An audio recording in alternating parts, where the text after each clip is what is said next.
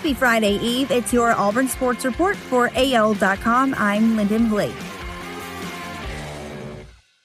The Big 12 Conference has sent a cease and desist letter to ESPN, citing the broadcaster's violation of the Grant of Rights Agreement. Pete Thamel of Yahoo Sports first reported the news.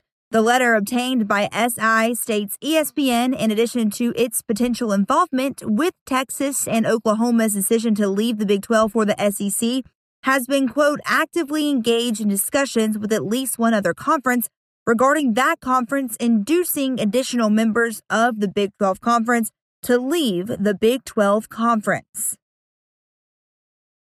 The bracket for November's Battle for Atlantis is set, and Auburn will open the non-conference showcase with a matchup against UConn. The field for the 8-team tournament, which will be held in the Bahamas from November 24th through the 26th, also includes Michigan State, Baylor, Arizona State, VCU, Loyola, and Syracuse.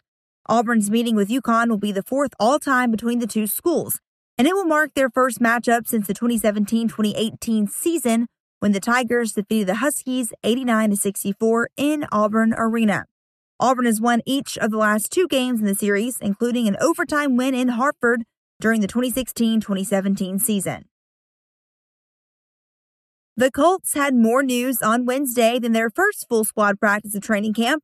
The NFL team announced it had signed right offensive tackle Braden Smith to a 4-year contract extension. The former Auburn standout is entering his fourth NFL season and would have been eligible to become an unrestricted free agent after the 2021 campaign.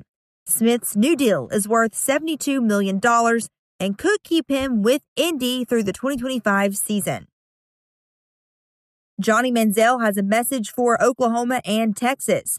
The two schools formally applied for SEC membership this week, and the former Texas A&M quarterback was asked about it Tuesday. He said, if they want to come to the SEC and see what it's all about, then we'll welcome them with open arms. But it's no cakewalk, and it's not the Big 12. So it should be interesting to see how things play out. That's your Auburn Sports Report for AL.com. Have a great day. I'm Lyndon Blake.